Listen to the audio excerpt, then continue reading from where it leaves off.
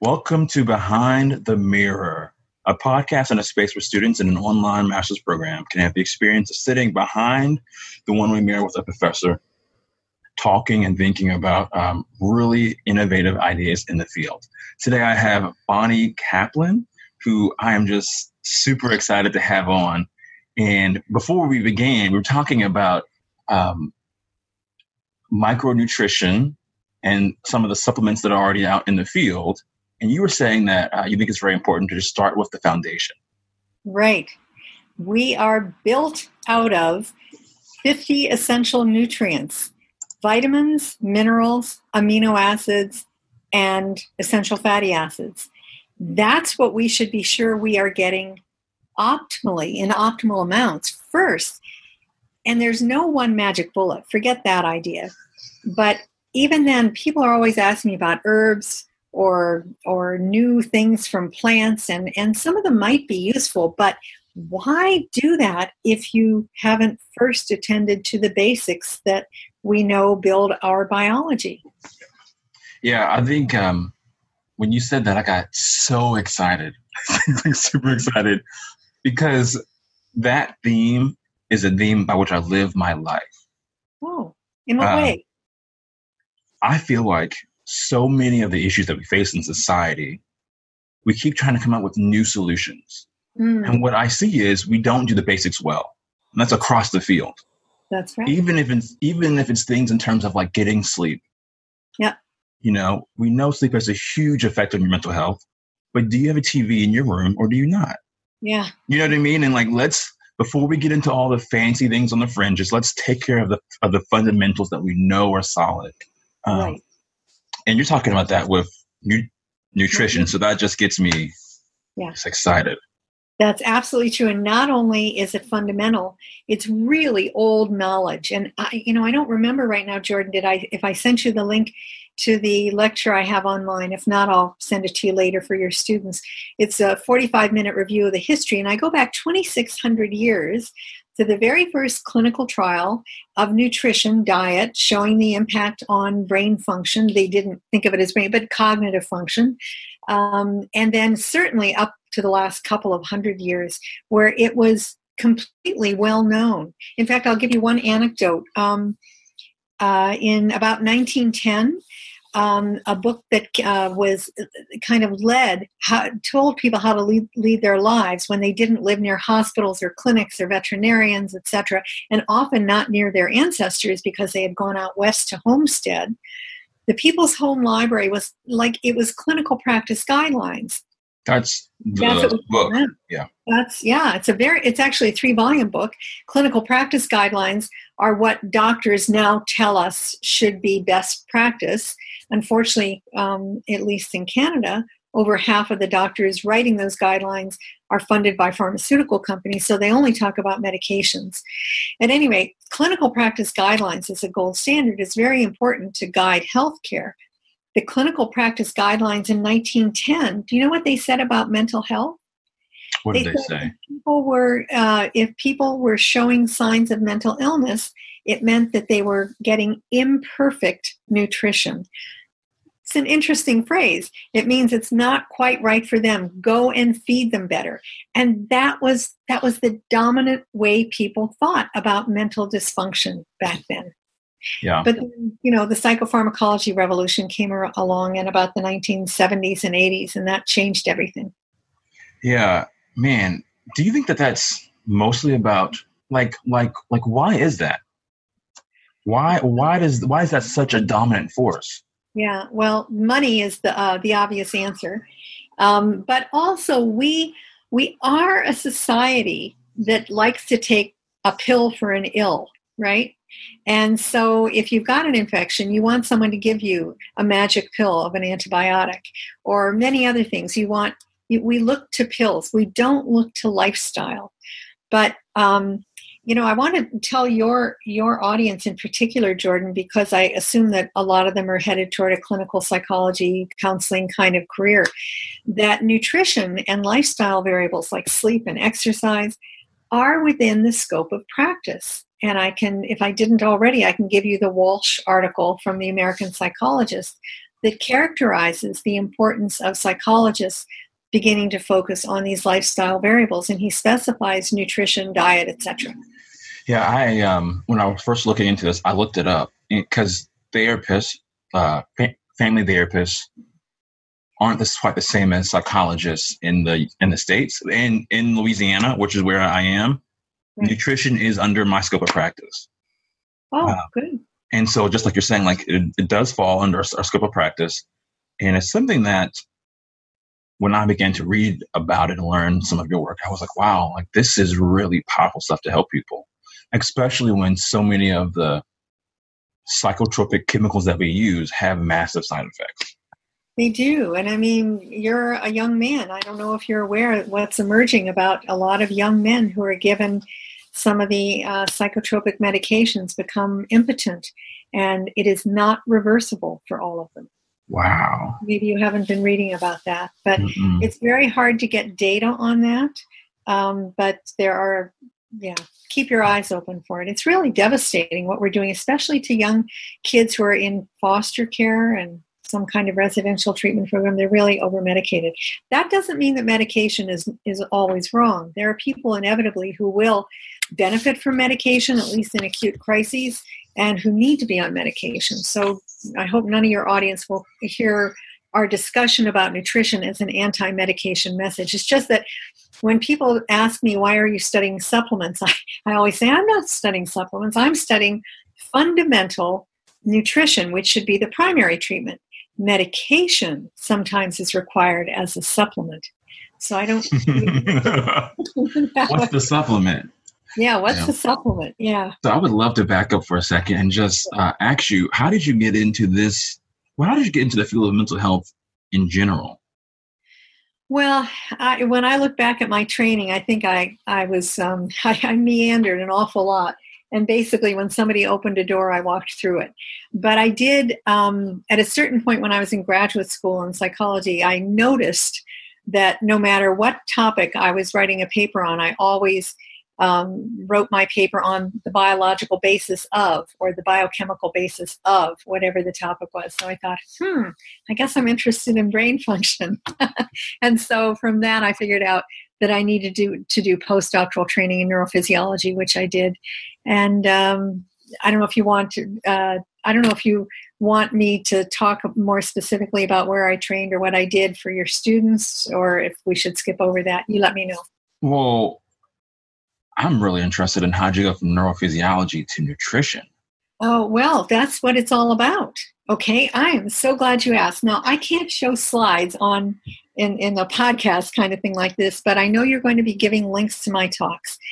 The most important slide that I show, and I use it in every single one of my talks, and that means it doesn't matter if I'm talking to psychiatrists, policymakers, or kids in the 6th grade. I always show a slide that is a tiny little portion of the serotonin pathway. I made it up. I prepared the slide 15 years ago, and what it shows is how, let me see how to, without the visuals, it's really a challenge to explain it to you, but everybody knows that serotonin is a neurotransmitter that lets our brain cells talk to each other. And you know that you don't eat serotonin in your food. I think most people know that. We synthesize it mostly in our gut, but we synthesize it also in our brain. And the way we synthesize it is through metabolism. And metabolism is just a fancy word that means a transformation of one chemical to another. What does your brain need to transform one chemical to another? It needs enzymes. And enzymes are entirely dependent upon adequate amounts of minerals and vitamins. So when we are eating, let me back up from the diagram image I'm trying to put in your head now and just talk about what it means. When we're eating, this is neurophysiology. This is how we make our brain cells talk to each other. When we eat, we are eating for vitamins and minerals, which go up into the brain and make those metabolic steps happen. And if you are not eating enough minerals and vitamins multiple times over the course of the day, you're simply not providing your brain with optimal nutrients for those cells to talk together quickly enough. So it sounds like if you're not eating vitamins, minerals, then your body doesn't have the building blocks to build the things that it needs to function. Exactly. And the amino acids and the essential fatty acids. But Yeah. I tend to talk a lot about the minerals and vitamins because that's where my own work has been. And by the way, people don't think about this. Have you ever wondered why we have to eat 3 times a day instead of like once a week? Why? Because it's such a dynamic process. We have about 6 quarts of blood in our whole body and brain, and an entire quart goes through our tiny little 2-pound brain every 60 seconds. That means we've been talking for about 5 minutes. Just picture 5 quarts of blood has gone through your tiny little brain. That's only 2% of your body, just 2 pounds. Okay. Why is it doing that? Well, of course, the blood is giving us oxygen, but also it's constantly refreshing those cofactors that the enzymes are trying to grab up so that our brain cells can work. Yeah. So basically, by the time I'm saying this, all of our blood in our body has gone through our brain. Oh, yeah. In 6 minutes. You're right. No. Wow. Yes. I remember hearing that and just being floored. And then I think it was you, he was talking about how even though it's only 2% of your body, your brain is like 20% of your metabolic consumption. Right. Consumption, yeah. I never know what word to use there either, but basically we are eating for our brains and our bodies. I mean, our brain is part of our body, but we always make this distinction, right? And the brain is only 2% of our body weight, but it's punching way above its weight. Like it absorbs and utilizes 20 to 40% of the nutrients we eat because it's so metabolically active 24 hours a day, every minute that you're alive, every minute that your heart is beating. That's insane. Yeah. It's insane. I think the thing that I want to go back to something that you said, because I've heard you say this before, but I don't know why it hit me, that serotonin is made mostly in your gut. That's right. And the receptors are mostly in our guts. Like upwards of 90% of the receptors are in the gut. So in fact, I used to say years ago, I'd say, if anybody takes something like an SSRI to have more serotonin in the synapse, any benefit in their brain is a side effect. That's how I thought of it. You got to say that again. Well, I mean, if a side effect is a minor part, and if most of the serotonin receptors are in your gut, which is true, then any benefit to the brain is like a secondary side effect. But it works. For some people, it works. It's just that if you are also feeding your brain better, you will synthesize more serotonin. Yeah. Wow. That is just mind-blowing. And this is a crazy question, but are we even looking in the right direction then? I mean, if a lot of this is happening in the gut, do we need to be paying a lot more attention to the gut instead of to the brain? Not instead of, but in addition to, for sure, Jordan. I'm not a microbiome expert, but of course it's so relevant to my field. And I know that there are many people who have gut dysbiosis, lots of tummy aches and digestion problems and irritable bowel, and they don't absorb the nutrients very well. And even if you give them nutrients in pill form, they don't do very well. They need to sort out their gut issue first, usually. But the microbiome is just a really, really hot topic right now, as you may know, because we've discovered that the probably 90% of us is not human. It is, in fact, microbial DNA, microbes. And the weight of that microbial mass is actually about the same weight as our brain. Shows you how important. I mean, there are a gazillion of them. And most of them are in the gut. Not all. I mean, they're on our face. They're all over us. But certainly the gut is the most important part. Yeah. I remember hearing that and thinking, we are mostly not ourselves. That's right. That's right. And I think this leads right into something else that I think is at the crux of your whole understanding is mitochondria.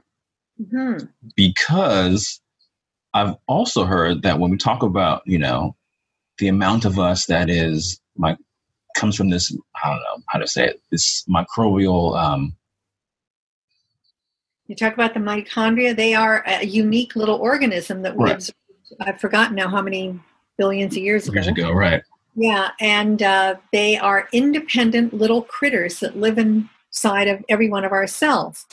And we adapted to their ability to produce ATP, which is I haven't thought about it.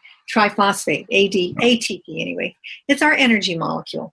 So they are the little energy factories. And if your mitochondria stop working, you're dead. I mean, you are totally dependent, even though you can't see these things. Every single one of our cells has mitochondria, and some of them have thousands and others have a few. And they're really interesting little critters, partly because they carry maternal DNA. That's kind of a hot topic. The mitochondria that you inherit from your mother. I told my wife that. I said, our son is more related to you than he is to me. She was like, what? I was like, I know. Science, man. Science. That's right. A little extra fraction of the DNA is totally from her. Yeah. But he's got a fair amount of you, too. In terms of what we're talking about, though, what's interesting to know, I just told you about all these brain pathways, the synthesis of serotonin, and also dopamine, and also the transformation of the essential fatty acids. Everything, all our hormones, everything is dependent upon having adequate nutrients as minerals and vitamins as cofactors for the metabolic steps. But in addition, guess what mitochondria need? They don't work unless they have the whole spectrum of vitamins, minerals, and essential fatty acids. So you got to eat. Got to eat good stuff. And if I'm understanding your work correctly, when they don't have those things, that leads to inflammation, which can then lead to certain mental illnesses. I'm going to give you're right, but I'm going to give you two subtle corrections. The first is you don't have to have mitochondria not working to have inflammation. We have inflammation all the time. When we breathe air and we release oxygen molecules throughout our system, they're called reactive oxygen species. That's inflammation. When we're attacked by viruses, we experience inflammation. Inflammation is good. If we didn't have mechanisms to secrete these inflammatory molecules, we wouldn't be able to fight off infection.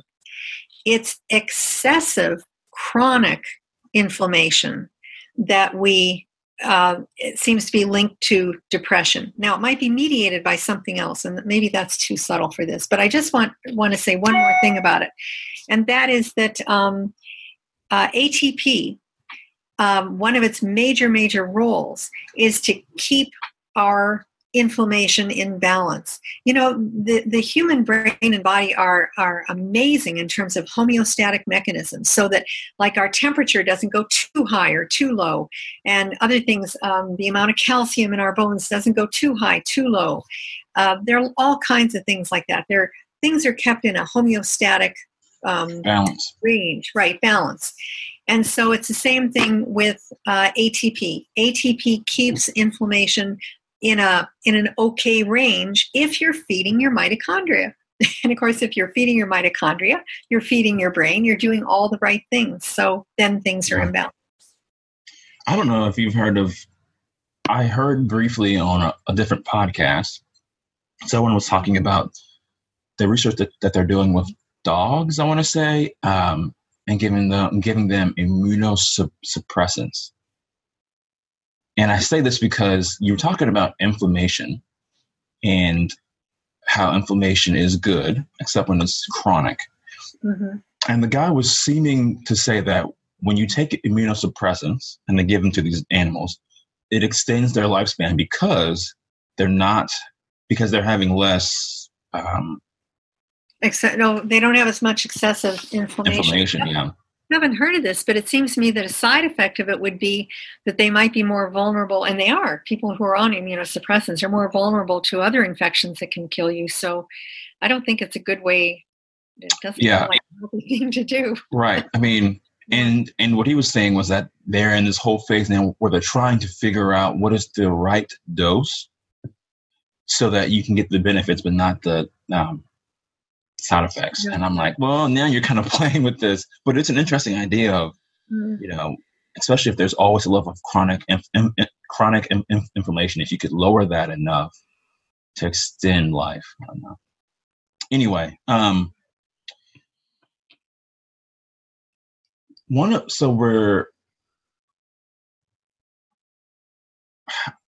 how do life events play into this? I remember when I first saw your research, and I think I had just started looking at the research on adverse childhood experiences. Mm-hmm. Yeah. And we know that people who have had severe trauma, right. the physiological effect on their body, it just wreaks havoc. Mm-hmm. Whether they end up self-medicating using drugs, or if they just have a lot of what looks to be issues with their nervous system, right? Whether it's weird immune responses, arteries, calcifying, irregular heart rates, all that sort of thing. Yeah. And so when I was like, these people are benefiting from nutrition, partly because their body is in overdrive and they're getting the vitamins and minerals that they need. They're getting the nutrition that they need so that they don't run out of fuel. Does that make sense? It does. I think I would maybe frame it a little bit differently, because I know the research in nutrition that's related to that. I would put it under the rubric of resilience. Mm. We know that a well-nourished brain is much more resilient to any kind of trauma. And I'll give you one general example, and then I'll cite some studies on it, if you don't mind. Yeah. The general example, because it's general because I've lost the reference for this. I have to dig this one up because it's so amazing. There are animal models of head trauma, which are very important for understanding the sequence of events and how to treat head trauma, etc. And a couple years ago, I saw a rat study where they have a controlled thing which kind of bonks the rats on the head for a concussion, and then they study the effects.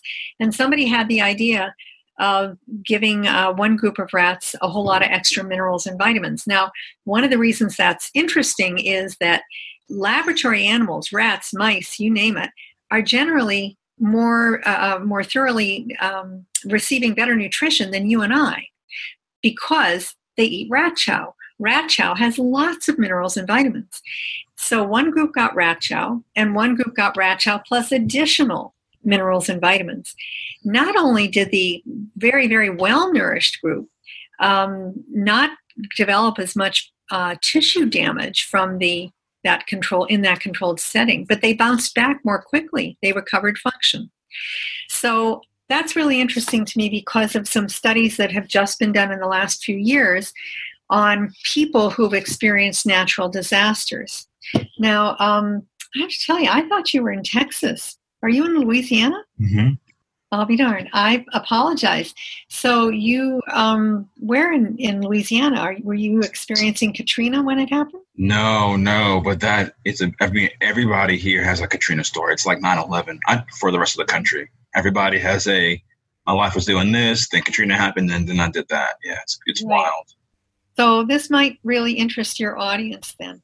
So Julia Ruckledge, who is a professor of psychology, she's a clinical psychologist at the University of Canterbury in New Zealand, was studying the use of minerals and vitamins using one of the broad spectrum formulas that were developed here in Canada, actually, but they have over 30 minerals and vitamins. So it's not like there's a magic bullet. It's like all of the nutrients that we usually get from plants in these capsules.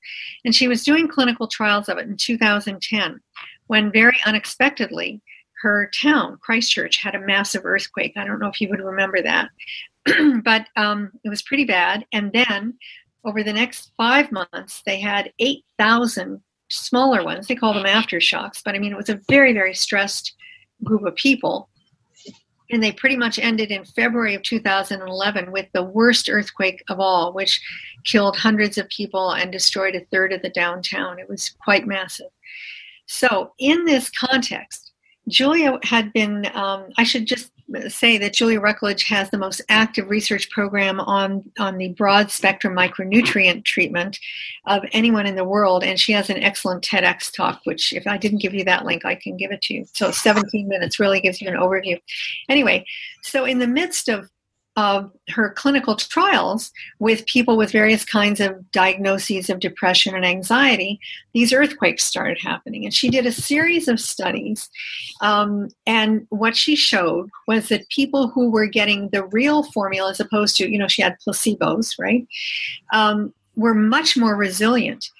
They recovered much more quickly. I mean, in 4 weeks, their PTSD scores, those who, let me say this correctly, the percentage of the population who were in her studies who met criteria for PTSD went down from about 2/3 to 19% in just 4 weeks. So it was very, very powerful data.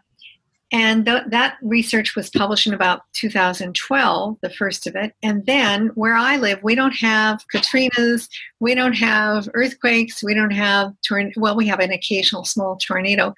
But what we have occasionally is a flood. Not often, thank goodness, but we are outside of Banff and the Rocky Mountains, and the snow melt, if it's melting very fast at a time when we have the spring rainstorms, it's the perfect storm. And that happened to us in 2013, June of 2013. And it was quite devastating. Our downtown was underwater and lots of people lost their property, etc. So we replicated Julia Ruckledge's work in New Zealand. We randomized people to get one of 3 different nutritional approaches, and we also showed that by improving people's nutrition, their depression, anxiety, and stress scores went way, way down compared to a comparison group. Very fast. They just bounced back. So that was a long answer to say my framework, when I think about ACEs, etc., is that a lot of these kids are already, they're not being fed well, right, when they're in these terrible environments. So it's like a double whammy. They don't have the biological resilience, and then they have these terrible family problems. Yeah. Wow. So when you're looking at treating a group of people, a population, how many people see benefits from broad spectrum micronutrients? Yeah. I should tell your audience that I try not to use jargon, but we do tend to use the word micronutrient because we get tired of saying mineral and vitamin. Okay, so when I say micronutrient, I mean mineral and vitamin. Other people use micronutrient to include the essential fatty acids and the amino acids and all.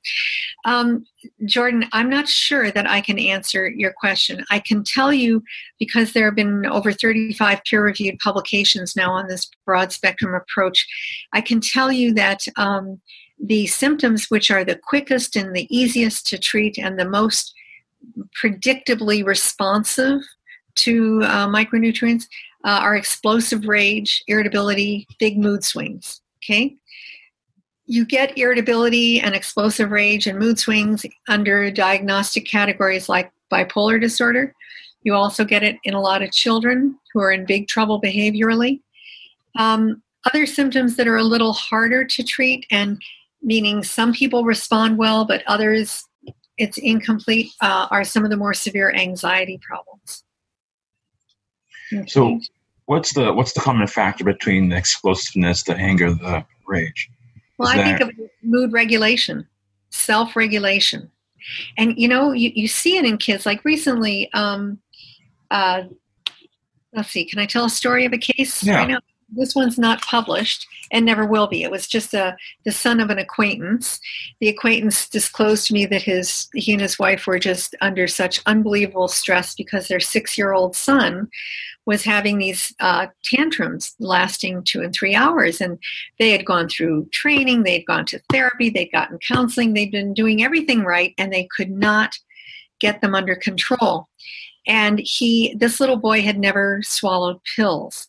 And the micronutrient formulas are in large capsules. So just as an aside, I ended up studying pill swallowing with my students, and we developed a really very effective method of teaching children to swallow pills, and adults too.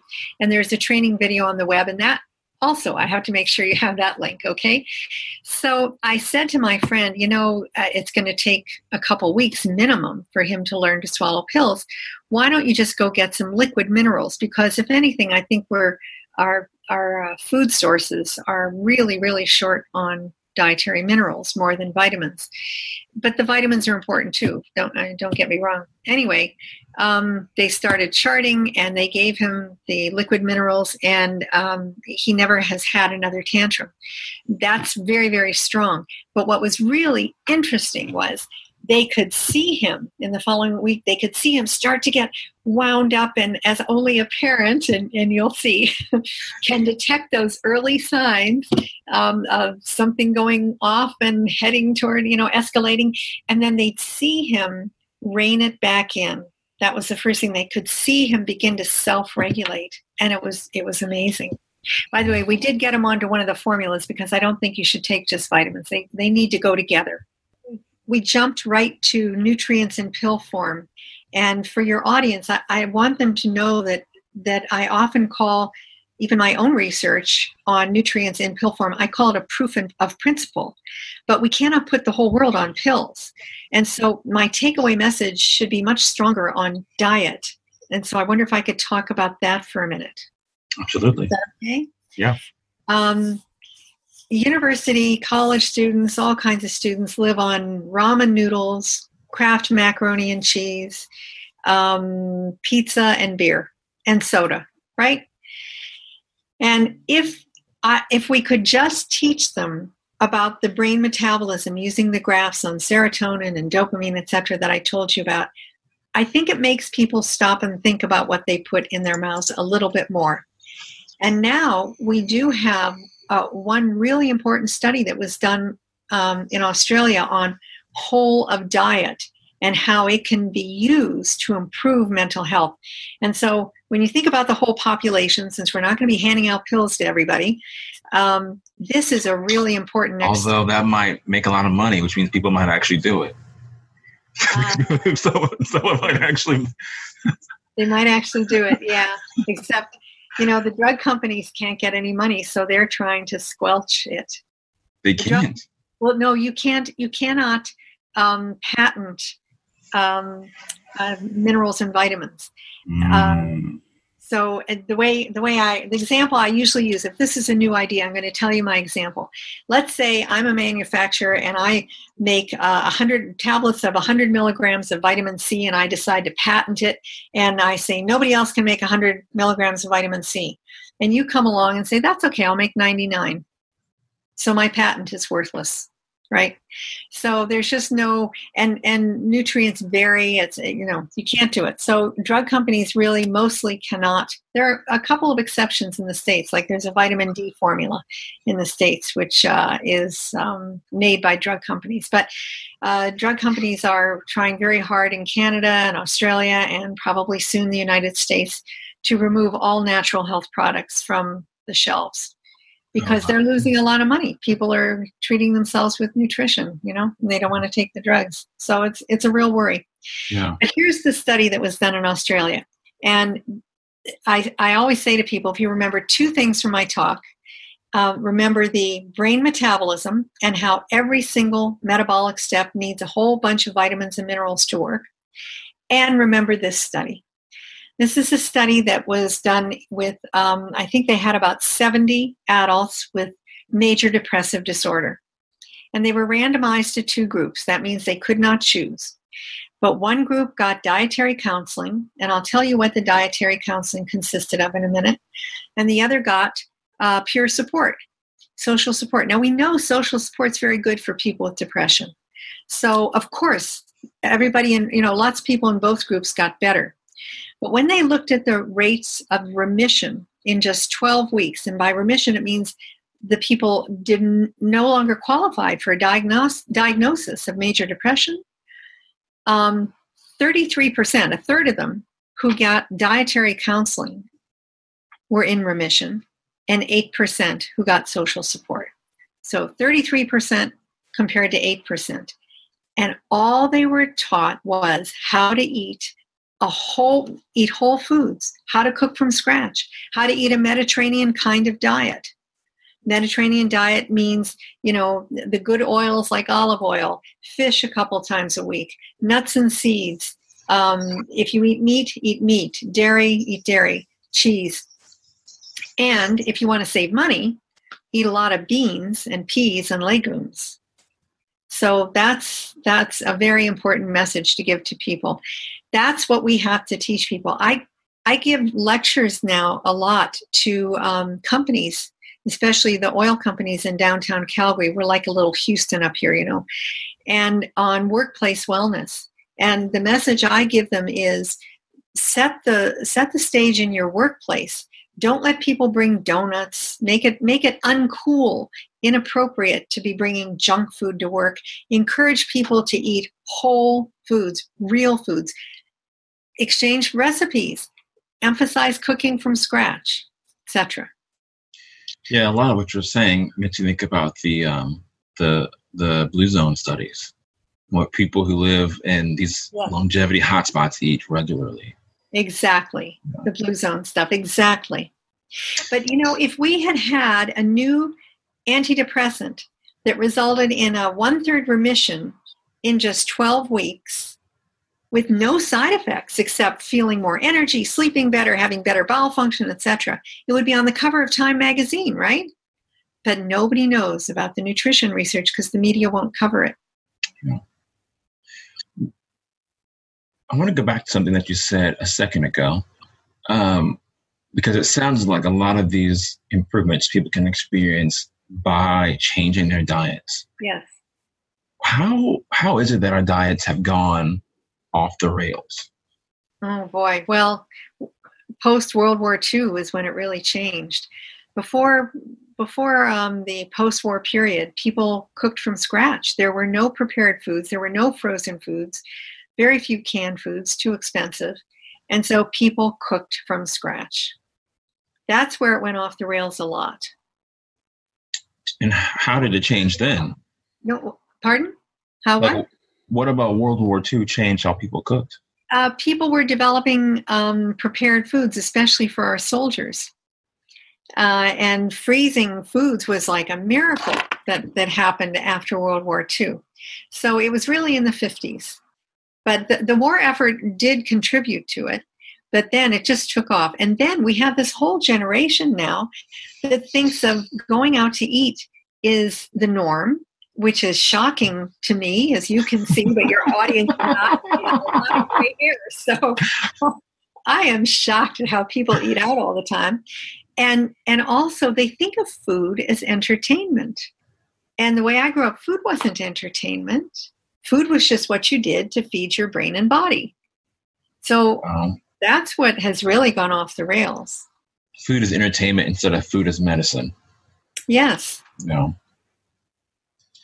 It's wow. So when you said that, it made me really just get curious.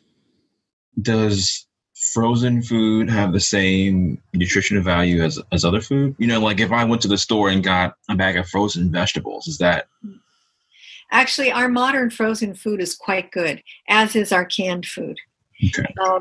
So it's more like the processed food that we want to stay away from. Exactly. I try not to use the term junk food. It's the difference between whole food and processed food. And I'll tell you a little story that will help your listeners remember this, I think. The World Health Organization divides our food into 4 categories. At the top and the best is whole food. Under that is food that has been slightly processed in any way, packaged, frozen, whatever. Then, more processing. And the 4th is ultra-processed food. Ultra-processed food is something like Fruit Loops. There's no nutritional value in most of our breakfast cereals that we feed our kids. It's just disgusting. It's just, there's nothing there. Well, a study just came out about the Canadian diet, and I'm sure you Americans are no better in this. It showed, I was shocked at this, Jordan, and I've been studying diet for a long time. It showed, and this is a Canada-wide survey, that 48%, let's round it at 50% of the caloric intake that Canadians are putting into their mouths are from the ultra-processed category.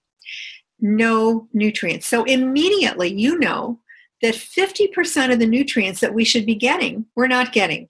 Is it any wonder our brains aren't working? Not that there aren't other reasons, but nutrition is a contributor. Yeah, I mean, when you said that, it sounds to me that we're entering an era of, I want to say insanity, but it feels like things are upside down.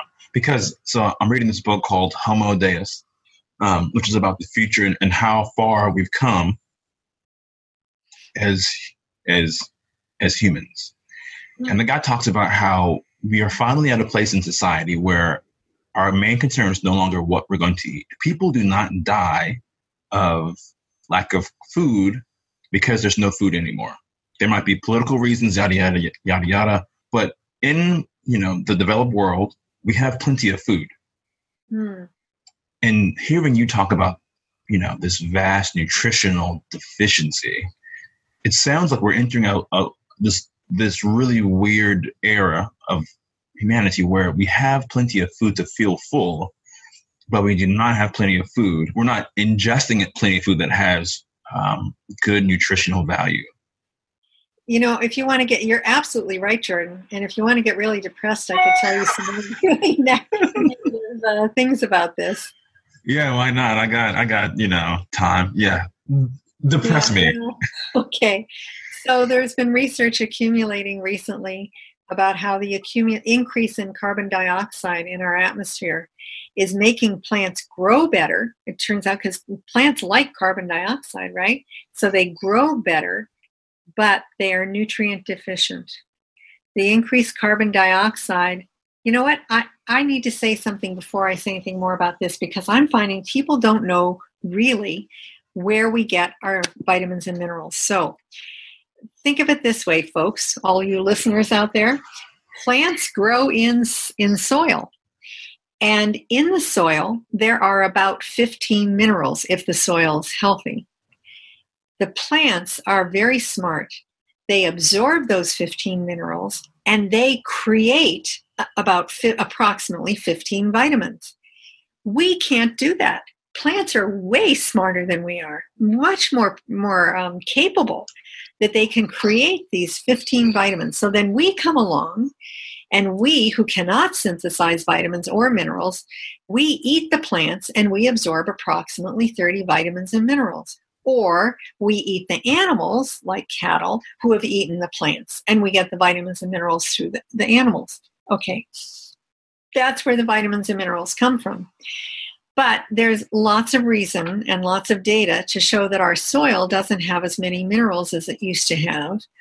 And now it turns out that even the minerals that they do have are being, how can I say this, sequestered, chelated, clumped together in plants by certain things that prevent them from creating enough vitamins, and also prevent us from being able to absorb the minerals when we eat the plants.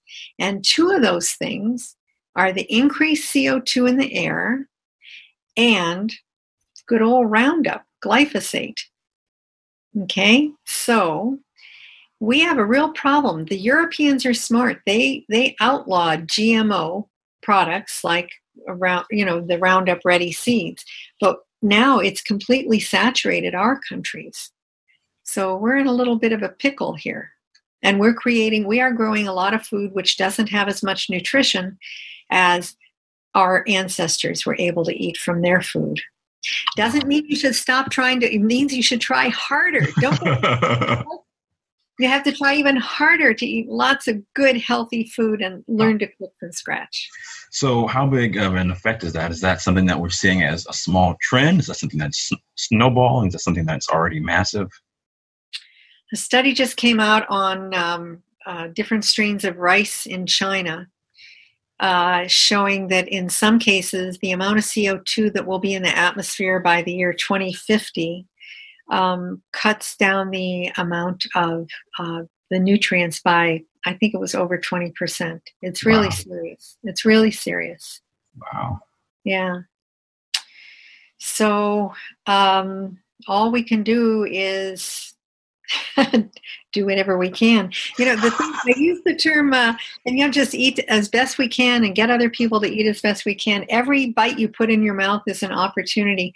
I used the term GMO before. I just want to add, one of the things that troubles me about the whole debate on GMO is people only talk, it seems to me, talk about cancer. People forget about brain health. And yet it's this metabolically very active organ. So when people say, oh, there's no evidence that GMO products are bad for us, they usually mean in terms of cancer. And I don't know that I'm not an oncologist, but I believe them that the GMO and things don't increase cancer. But if they are decreasing the nutrient availability in our food supply, someone should be looking at the brain. Yeah. So let's try to talk about something happy now. Yeah. This is such a downer, Jordan. Oh, wow. So how does this factor into things like autism? Well, autism is really complex. I'd like to deal with this only briefly because otherwise we'll be here for another 4 hours. But the core symptoms of autism are probably controlled by things that are happening in utero that have not been really well defined yet. But we do know there are 2 studies now that have shown that some of the accompanying symptoms that make the autistic kids so difficult to live with, like the explosive rage and the irritability and the screaming and the tantruming, that those can be improved somewhat by nutrition. But I don't think there's any scientific evidence to think that nutrition can make autism go away. No. There's interesting work on the microbiome, but it's too soon to comment on that. And what about things like dementia? Well, that's a really interesting one. Again, it's a little outside of my expertise, but I've reviewed the literature just recently, actually, for a friend whose brother is headed that way.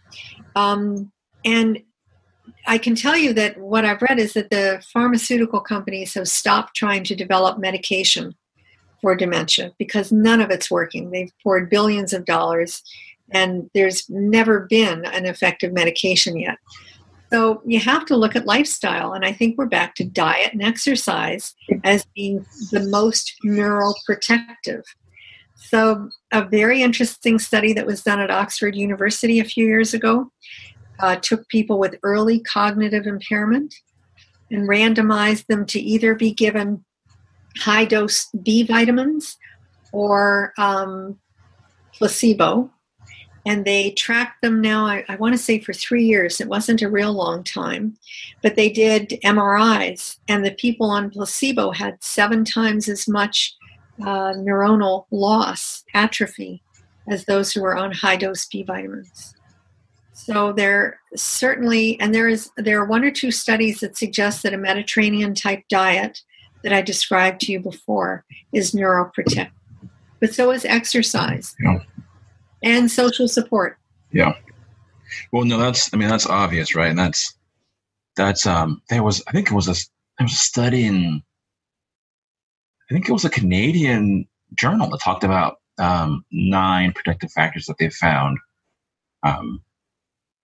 in a meta-analysis. I have to look that one up. And of course, the Blue Zone research says the exact same stuff, right? Right. And that's all about lifestyle. Longevity. Yeah. Lifestyle. Is there?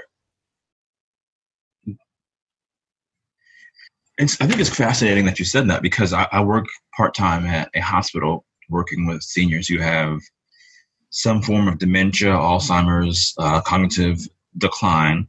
Oh. And it is, and I'm very aware of how some of the interventions that we use just don't help. Some of these medications that we use, I really wonder about the effectiveness of them. So if you could send me if you have it, readily available, send me some of those articles. I think that'd be fascinating. Well, I'll just send you the one on the B vitamins. Yeah. Okay.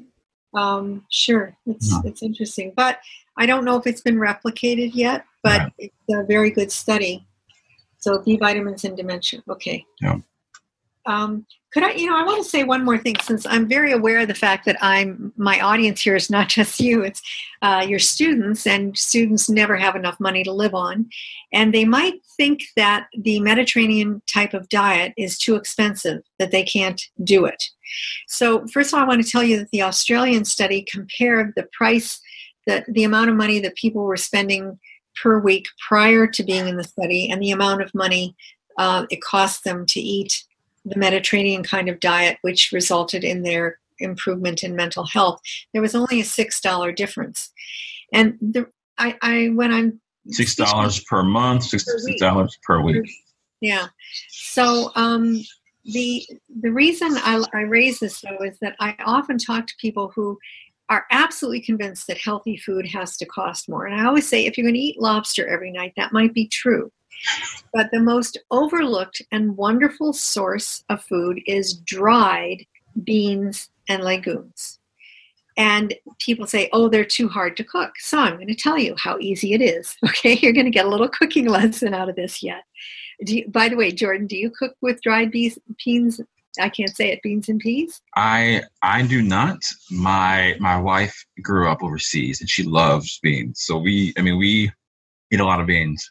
Okay. One of the best things that she makes is black bean burgers, and they're just delicious. But, I love black beans. Yeah. Now, does she start with dried black beans? She uses canned black beans. Yeah. Canned is quick and easy. If you want to save money, and some people don't like that, maybe some cans aren't as healthy, although I don't know. I think the evidence is out on that. I want your listeners to know, your students to know, how easy it is to cook with dried beans. So suppose you want to make something with black beans. The other night, my husband poured a couple of cups, actually that night, with some white beans. Doesn't matter. You look through them quickly, rinse them, put them in a pot with water to cover, put the lid on, and go to sleep. That's not hard to do. All you do is soak them overnight. The next day, if you have a pressure cooker, you just cook them, and you go online. You don't need a cookbook. There are zillions of recipes for all kinds of different sauces and things you can do with split peas and lentils. And lentils, by the way, you don't even need to soak. They're so fast. Lentils and beans. And so you have an infinite variety of things that you can make, and it's so healthy, and you're getting a lot of good dietary vitamins and minerals. Wow.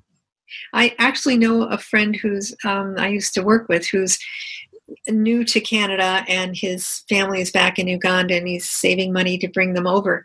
And he told me he lives on about $5 worth of dried beans and rice per week. I am not recommending that. And I told him, and he said he does get some greens, but he can't always get the African greens he wants. So anyway, but it's dirt cheap, and yet it's beautifully healthy and really open to all kinds of seasoning. Do you have a cookbook? I want your wife's recipe for black bean. Oh, I will have her send it to you. Absolutely. Okay. I'll make a note. Now, do you have like a cookbook or anything, or you're just like, no? No, the reason I talk about these things is I find people feel overwhelmed at the nutrition knowledge out there. And I just think what's important is so simple. Eat whole food, eat real food, and if you're trying to save money, learn about dried beans. Now, I would think that the biggest pushback people would have is it just takes time to cook. Well, yeah. But if it's in the pressure cooker, you can go do other things while it's cooking. Mm-hmm. But you're right. I mean, there's no question. It's and now we have a lot of good healthy options. Do you have Freshies down there or things like that make amazing, beautiful Freshies? Yeah. I have no idea what that is. That's a Canadian chain, I think, that has really made good, healthy, delicious salad bowls with protein, your choice of all kinds of things. Quite affordable. For $8, you have a wonderful meal. And it's a fast food, but a fresh, whole, wonderful food. I'm sorry, I sound like I'm giving a commercial, but the point is that there are a lot of options. You don't have to cook from scratch every night, but you have to learn to cook from scratch. Yeah. I mean, I agree with you, and I think I think we all have to make a choice about what's important to us. Mm-hmm. And I think that the long-term benefits of eating well is just immense. Right. And the long-term consequences of eating poorly is just immense as well. It's true. And I still think that it kind of makes me sad, but I do think most people would, say, well, I could go out to eat and get something quick from McDonald's. That's what I'm going to do because this is faster and easier. And people, we live in a strange society where the more things have become easy, the more we feel stressed out, in a sense. Well, you'll have less stress. Which is weird. You'll be more resilient to the stress if you're well. Yeah. I mean, that is something to keep in mind. Yeah. I wanted to ask you also about knowledge translation. Because I feel like that was that idea was such a big idea. And you talked a little bit about that in one of your other interviews. Oh, okay. So in a way, I've told you what I'm doing now. I guess I haven't told your audience yet that I'm technically retired. I'm no longer the chief scientist. We call them principal investigator of any studies. I'm still collaborating on some things. But 2 years ago, I stepped down from being that, and I'm what's called emeritus, so professor emerita at the University of Calgary. And as I was stepping down and planning for it, I was thinking, what am I going to do? And I came up with a short list of things. But one of the most important was knowledge translation, because that means I go out and I talk to, as I said, kids in grade 6, and also oil company executives and their staff who, have 20% mental illness in the workplace, and it's costing a lot of money for the companies. And I talk to them about the things they just take for granted, like the things they stuff in their mouths and how they can't take it for granted. And one of the things that I do is I use the analogy to smoking. Now, you're too young to remember, but I remember in the 70s and 80s when people were still smoking in the workplace. It was okay to smoke in the workplace. And before we had regulations, there was a tipping point when the workplace said, wait a minute, it is not okay to expose your coworkers to cigarette smoke. And they made it inappropriate to smoke indoors, and they pushed the smokers out of doors. And eventually also we had laws and regulations. And I want part of my KT, knowledge translation, is to teach people the importance for their brains of eating well and how they need to do the same thing in the workplace about food. That means if so many people have lunch meetings, it's not okay to have sugar sodas. You have to have carbonated water with a touch of fruit juice. It's not okay to be bringing in desserts that are donuts and junk and highly processed food. It's time to set the standard just the way we did with smoking, because we all benefit when people have better mental health. Yeah. That's my KT. Can you explain for my audience what KT is? It really is the translation of scientific knowledge to the real world. So I spent my whole career showing the importance of nutrition for brain function, and now publishing in journals is not enough. Yeah. There's this long time lag between, and the media doesn't cover nutrition for mental health. They only cover new drugs. So there's a real imperative for us to go out into the outside of academia, into the real world, and teach people about brain metabolism and what nutrition does for our brains. I think one of the things that was so fascinating when I was reading through some of the articles and watching some of the videos was how slow that process can really be. Oh, yeah. It's almost like we learn things and then we forget them, or we learn them and then no one does anything about them. it's knowledge translation seems to be not just telling somebody, but almost a way of like packaging information so that it stays around. I don't know. It's just weird. Right. It's hard to make it stay around. It's hard to make it stick, it almost sounds like. It is. Certainly there's this old rule of thumb that if you develop something new in medicine or health, it takes at least 10 years to educate the public about it. But in nutrition, it seems to be even longer. And I don't know if you bumped into this or not.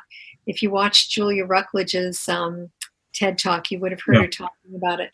But scurvy used to be a horrible, fatal disease from people who didn't get enough vitamin C.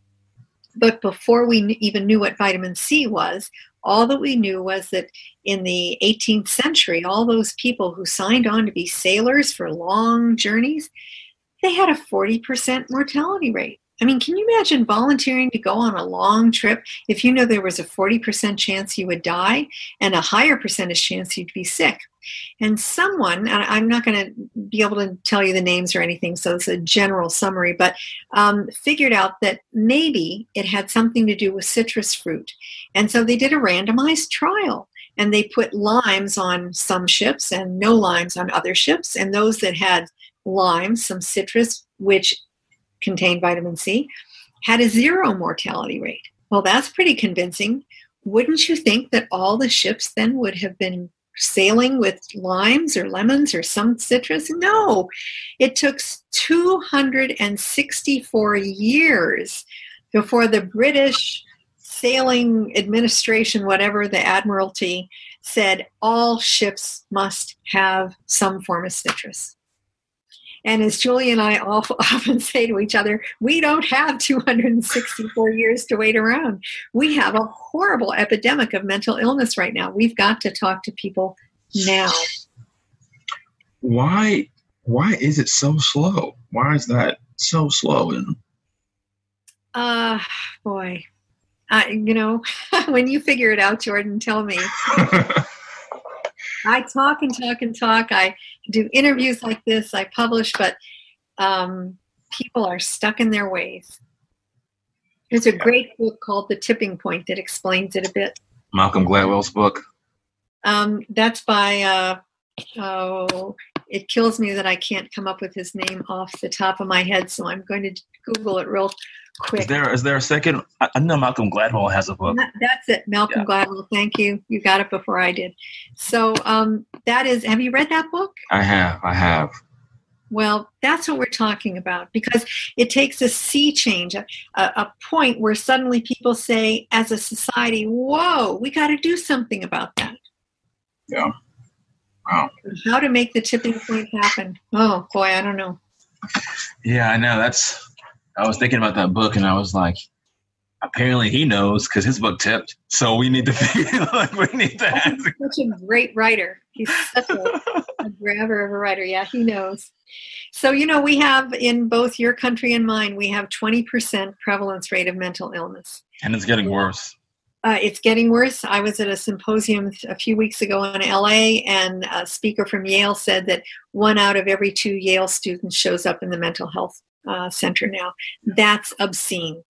Have you ever heard of E. Fuller Torrey? Does that ring a bell? He's a very famous American psychiatrist, and he wrote a book in 2002 asking the question, has the prevalence of mental illness really increased? And he pulled together, he's quite a bright guy, pulled together all the data up to 1750, and he showed that there was a prevalence rate of 1 in 10,000. And then by 1960, it was 3 in 10,000. And he found that so shocking, he entitled his book, The Invisible Plague, because it had tripled by 1960. Do you know what it is now, though? It's 2,000 in 10,000. Wow. Or higher. I mean, something's wrong, and it's not, don't tell me it's increased stress in our lives, because my grandparents lived through World War I, World War II, the Great Depression, the Holocaust. That was stress. But they were more resilient, even though they were very traumatized. But I don't believe we have more stress now. So what do you think, besides this problem with nutrition? What else do you think it is? Well, I do think technology is a big problem. Now, you've got a new little kiddo, and you want to start thinking about at what age you're going to let him have his own cell phone, and whether or not they'll be okay to be turned on at meals, and whether you're going to be walking him with the cell phone in one hand. I mean, I don't think that's been very good for people. Yeah. Technology, yeah. Yeah. So that's kind of separated us from each other. Oh, yeah, I think so. Which is part of the problem. Part of the problem. TV in your own bedroom, I never let my son have that. No way. Yeah. But it's complicated. There are other forces, Yeah. No, I mean, I think that makes sense to me. That part of it is the lack of presence, I think, in each other's lives, Yeah. That's part of it. So what do you think is on the frontier of like mental health? Oh, well, you're talking to someone who wants it to be nutrition. Right. Well, of course. I mean, of course, that's why I'm talking to you, right? I think that nutrition is. And what else do you think is on? Yeah. And do you think that this is the forefront? Do you think there's something else that we need to be looking at? Well, my bias is too strong here because I see people looking at everything else I can think of. I mean, people want to look at exercise. They want to look at mindfulness. Great. There's so much work in those areas. But I do think nutrition is the biggest thing that's being neglected. And I tell clinicians, I think a lot of clinicians and family docs are uncomfortable asking a patient or a client about their diet. It sounds accusatory, like, how often did you eat at McDonald's this week? And that is not going to be very good for a therapeutic relationship, right? So I give them the words. It's very easy to say to a client or for a family doc to say to a patient, just, there's an increasing amount of information showing that what we eat affects how we feel. Could we talk about your diet? And then there are some very simple questions to ask, and that there are no right answers or wrong answers, but you get a feel for whether people are really looking at food or if they're just putting, stuff in their mouth to stop the hunger pains. And the questions are obvious, like about how many sweetened drinks do you think you drink in a week? About how many times do you eat in restaurants in a week? How many times of those are fast food restaurants? Things like that you can ask. And telling them that, there's no right or wrong answer. I just want to get a handle on how many times do you eat in front of the TV or have the TV on or have your computer with you. You get a feel from that. And then the last thing I tell clinicians is you should be sponsoring cooking classes. You should be teaching people how to cook from scratch, inexpensive food, so that people feel that they can do it. It's part of mental health. Yeah. I think that's a great idea. We published a study up here in Canada in the Canadian Journal of Psychiatry that had results that I never thought we would find. It was one of the most surprising studies I've ever done. We had about 100 people who had diagnosed mood disorders, and we asked them to keep food diaries for 3 days. And we also had their overall general functioning level for each of those days. And the computer spit out the levels of about 12 vitamins and minerals. And I couldn't believe it, but every single one of those vitamins and minerals was correlated with overall level of mental functioning, except for one, and that was sodium, okay? But all the other micronutrients, minerals and vitamins were correlated with how people felt. That tells us a lot, right? Yeah. That's a mental health issue then. How your clients are eating is your issue if you are a family therapist. Yeah.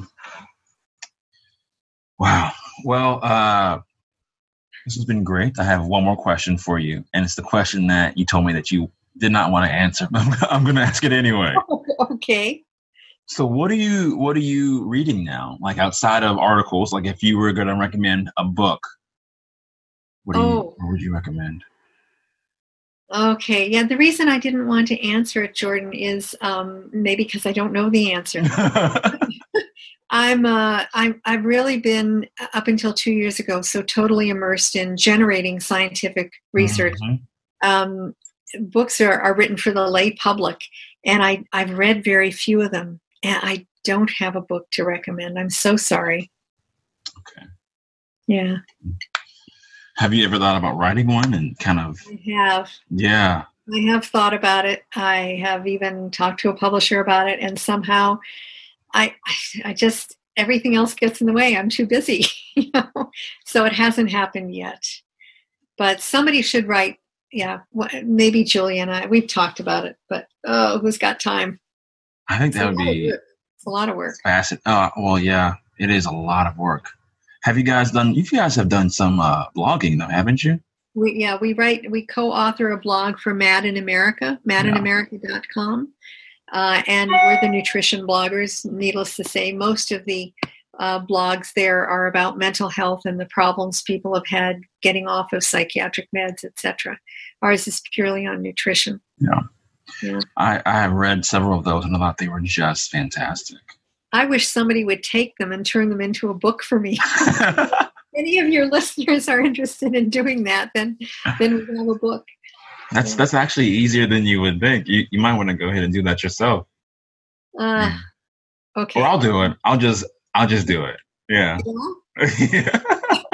You want to be my ghostwriter or my? I'll be yeah. We can talk. Well, look, I have enjoyed this so much. Do you have any closing words for students in a family therapy program? Yeah, I maybe do have just one thing. There are a gazillion diets out there, gluten-free, net zero, or something like that, ketogenic diet, etc. I'm not saying that any of those are bad or whatever. It's just you don't need to know that. And you don't need to work with a dietitian to just teach people to eat whole, real food. People who are gluten sensitive will figure it out. And some of them are, and they feel a lot better without it. Same thing with dairy sensitive. All that I'm saying is for the general population and for clinicians, if they can just emphasize to their clients the importance of eating real food, then their clients will feel better. Yeah. Well, thank you so much. I think that's a beautiful message. And maybe if I'm lucky enough, I'll get to have you back on again later. Okay. Thank you for interviewing me, Jordan. This was a pleasure. All right.